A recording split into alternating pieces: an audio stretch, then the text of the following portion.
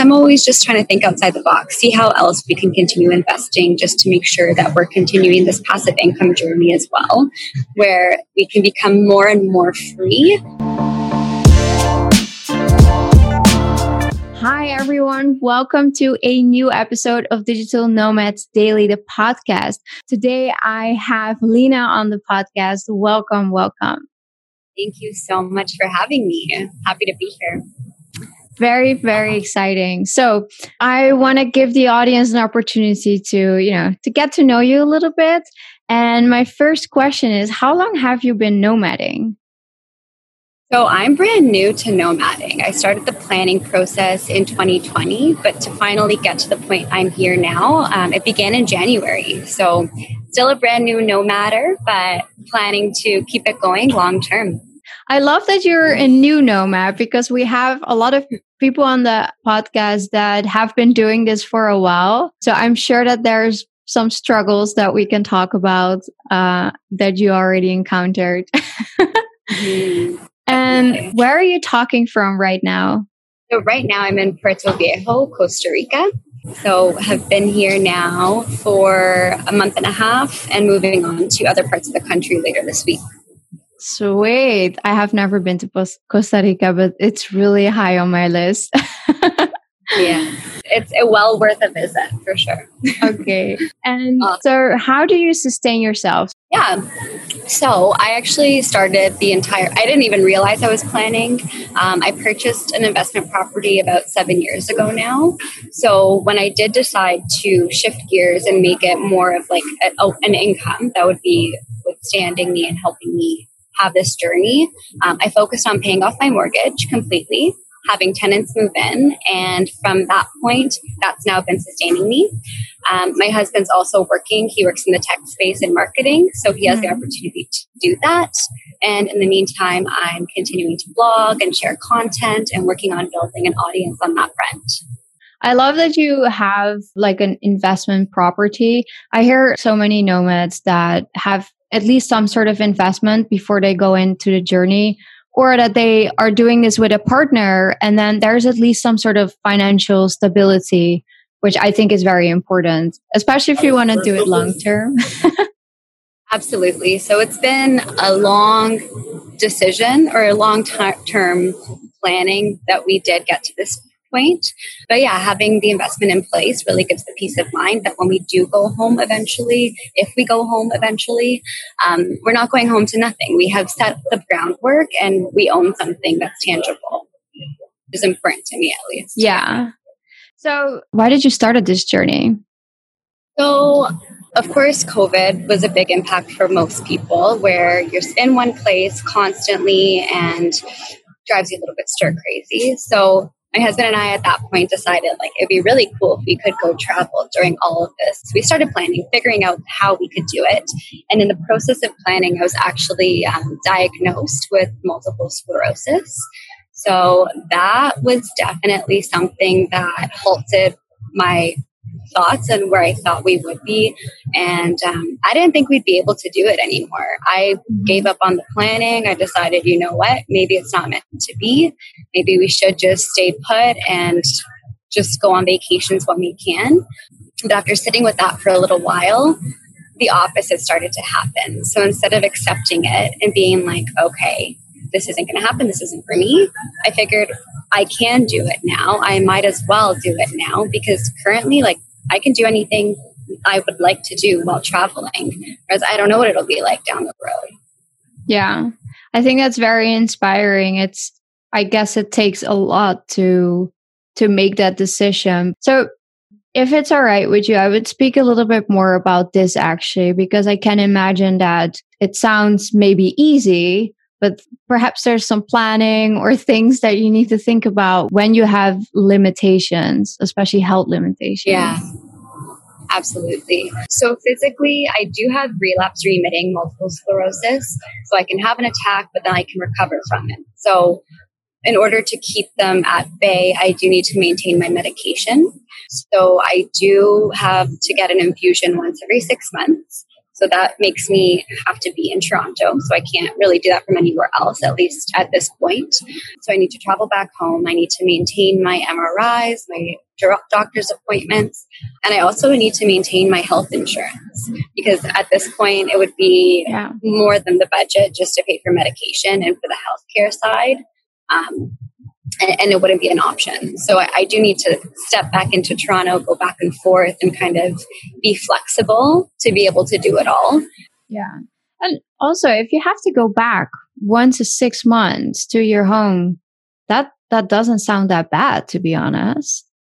So it's a little more complicated than that. I do need to go back like every 3 months more so because I need to go back, do the blood work in advance, then go for the infusion, then do blood work again.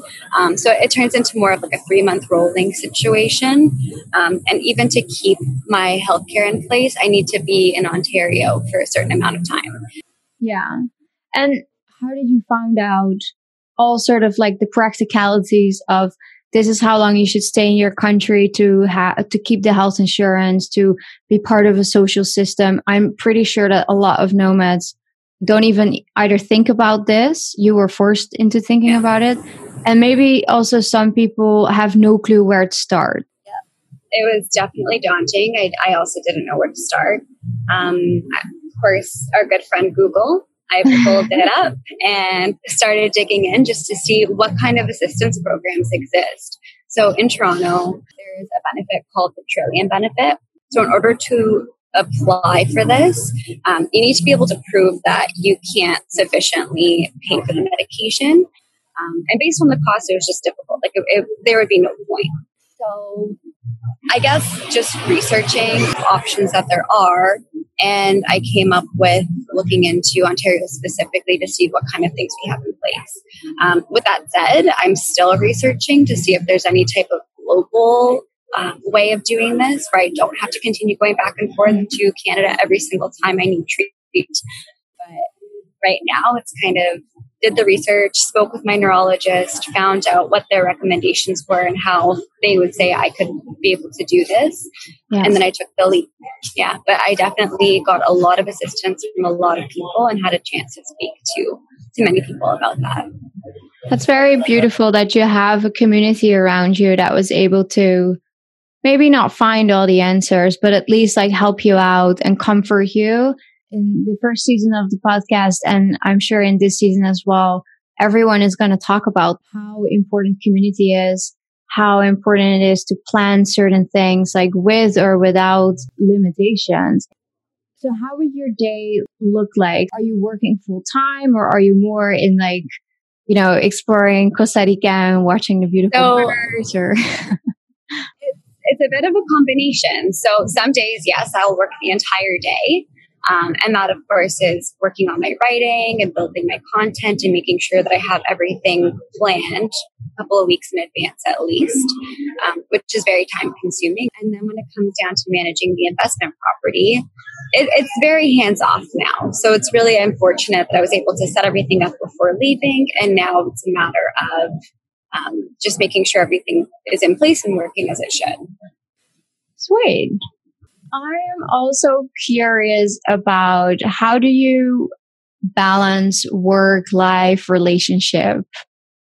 Yeah, so my husband works constantly. So relationship side, when he's free, I make myself free, definitely. I prioritize our time together. We've been married now for about 2 years and it's all been through COVID. So when it comes to our relationship, like I kind of give him the time when he has the time. On my side, personally, I make sure that I'm working out daily, I'm going to the beach daily, I'm doing all of the things that I want that fulfill me and make me happy. But then I always carve out at least a few hours a day just to make sure I'm going through my content. And then, of course, some days that's the main dedication of what I'll be doing. And of course, I'm always just trying to think outside the box, see how else we can continue investing just to make sure that we're continuing this passive income journey as well, where we can become more and more free and able to do whatever we want to do. Love that. Okay, so as a new nomad, it seems like that even though with all the challenges, you got everything pretty well in order. What are some of the struggles that you had on this nomad journey that you were really not expecting? So I like to think I'm really good at planning ahead. But in this case, I didn't at all. I had no idea what to expect coming here. And we had originally planned like a shuttle to get into town from San Jose. So we flew into San Jose, had a shuttle plan that was going to bring us to Puerto Viejo. And we were late. We missed our shuttle completely. So that was the first issue that we encountered day one. Then, when we were able to get to town, it was pouring rain, completely dark outside, didn't know what to expect. There's no street lights here. It's very dark often. So again, I'm like, did I make a mistake? Why did I choose to come here? This place seems terrible. But then after getting in a cab, getting to our place, the internet was out. So it was just those hiccups. And since then, we stayed in one location in Playa Chiquita, and it was beautiful. They had some internet outages here and there, so we were a bit lost at times, but had to figure it out on the fly. And I think a bit more research might have helped. And then secondly, we stayed in the town of Puerto Viejo, but again, I thought I researched well enough, but we ended up choosing a pretty rough area. So right when we moved in, I wanted to move out, but decided to stick it out. We had booked for the entire month. So we stuck it out and actually just moved out of it yesterday. It was an experience. I think it was very character building. I wouldn't want to go stay in that area again. But I think going forward, I might book like a few days in a spot before committing to an entire month, just to see, get a lay of the land, see what the place is like, instead of jumping the gun before even leaving the country. Yeah. That makes sense. How did you come up with booking it for a whole month? I wanted to feel at home somewhere. So even though we're nomads, we're moving around constantly, I wanted to feel situated. I didn't want to feel like we were just traveling. I wanted to feel like we were living somewhere and we're having a full-on experience. So I figured staying in one spot for a month would give you that kind of feeling. So yeah, the place online seemed really nice, pretty good reviews. The price was fair. So we just decided, let's go for it. Yeah. And when booking an accommodation, what are other things that you would definitely look out for online? So without even staying in the place? Yeah. So if I'm booking an Airbnb, I need to see that there's at least like 20 or so reviews that have been there, and they're all 4.5 or higher. I'm learning a lot about myself and what I like personally. And I need 4.5 plus. Like, that's where I'm at. Yeah. And I think just getting to know an area first. So again, a month is a long time in a 3-month journey. To be stuck in one place you're not really happy with, it was a bit of a shame. Yeah, I feel you. I'm on this journey for a long while, and I have made so many stupid mistakes with booking spots. We actually wrote an article about it. I think it's like 6 tips on booking an accommodation, and it talks about how you can use Google to check the street view, make sure there's no loud bars just around the corner, like those kind of things. We'll link it in this episode as well, because it's really helpful to learn from like other people. Okay, when you're booking something, what are you looking at? I love having enough daylight. And recently in Brazil, I booked a place. It was so dark in the house. It was crazy. And I don't wake up properly, and my brain doesn't wake up properly. We booked it for 3 months, and it was, oh my God. So that was like, next time I check windows if there's a big tree in front of the house, like those types of things. Yeah. And it's true. And you often don't really know exactly what you're going to get into. Even the description online might be different than what it actually is. Oh yeah, totally. So I understand. And what other tips would you want to share with nomads that are either thinking about doing it or really just starting out? So definitely pack light. That would be number one. I overpacked, and I've been trying to get rid of things along the way without getting rid of too much. I was preparing to come to the jungle without realizing this is actually like a city in a jungle. So you can get everything you need. You don't need to bring all the toothpaste, all your body wash. Like you can find it at the store in most places. So pack light, be able to be agile, go anywhere you need. Research the area better than I did. Make sure you're taking the time to really look into what people say about it, what other bloggers are talking about. Learn other people's experiences before to make sure you're making a good choice for yourself. Personally, I tried to sell as many things and like physical objects from home before coming on this trip, just so it makes you, again, more free, more able to just bounce around, do what you'd like to do, and be really focused on that while also having a bit more pocket change to use on the journey. So that's something to recommend as well. And even look into co-working spaces in the area you're going to be at. So if you're not confident about the internet in your place where you'll be staying, see if there's places around where you could also work if there are any issues there, just so you have your backup. Those are really good tips. I love also the tip about the co-working space, because not having proper Wi-Fi, that is so risky, especially if you're 100% relying on it. In some countries, like in Costa Rica, a good friend of mine, she lived in Costa Rica for a while, and she would just say out of nowhere, the internet would just be off for 24 hours, 48 hours, 6 hours. You know, it depends on your job, of course, but it really sucks. Like then you learn how much we rely on good internet. It's unpredictable sometimes, for sure. I can imagine that in these moments, you're also learning a lot about yourself. And you already said that. What is something that you learned about yourself that's part of you and you had no clue? I learned more so that, like, I used to love camping. That was something I was very into. I was happy I could always rough it, not an issue at all. I'm realizing now I'm not that person anymore. I've kind of grown out of it, and I like some things are a little finer than that. So that was definitely huge. I also learned, because I did last the month in our place that we were at last, that I do have the tenacity. I have the ability to push through and make the most of it, and just kind of get creative with how to make the best of situations. You know what? I used to camp with my parents as well, but I can't imagine camping now. I'm not in that space anymore. Well, right now we are staying in a teepee for 3 nights. So that is the most like camping that we've done, really. Actually, the last place felt more like camping than this does. But it is glamping. Like, we have beautiful showers accessible to us that have hot water. Last place didn't have hot water at all, so got used to some cold therapy. And it was just like very, very different for sure. And this I like more, but again, it comes to overpacking. It feels really tight because I have way too much stuff. So it all kind of circles back to taking my own advice for the next trip of what not to do. So how much kilos are you traveling with? Or how many kilos are you? So, yeah, I don't know in kilos. So we have about like 70 pounds of like luggage. Okay. How much is that? 70 pounds? I'm gonna look now. I don't know pounds. Yeah. I'm European. 32 kilos.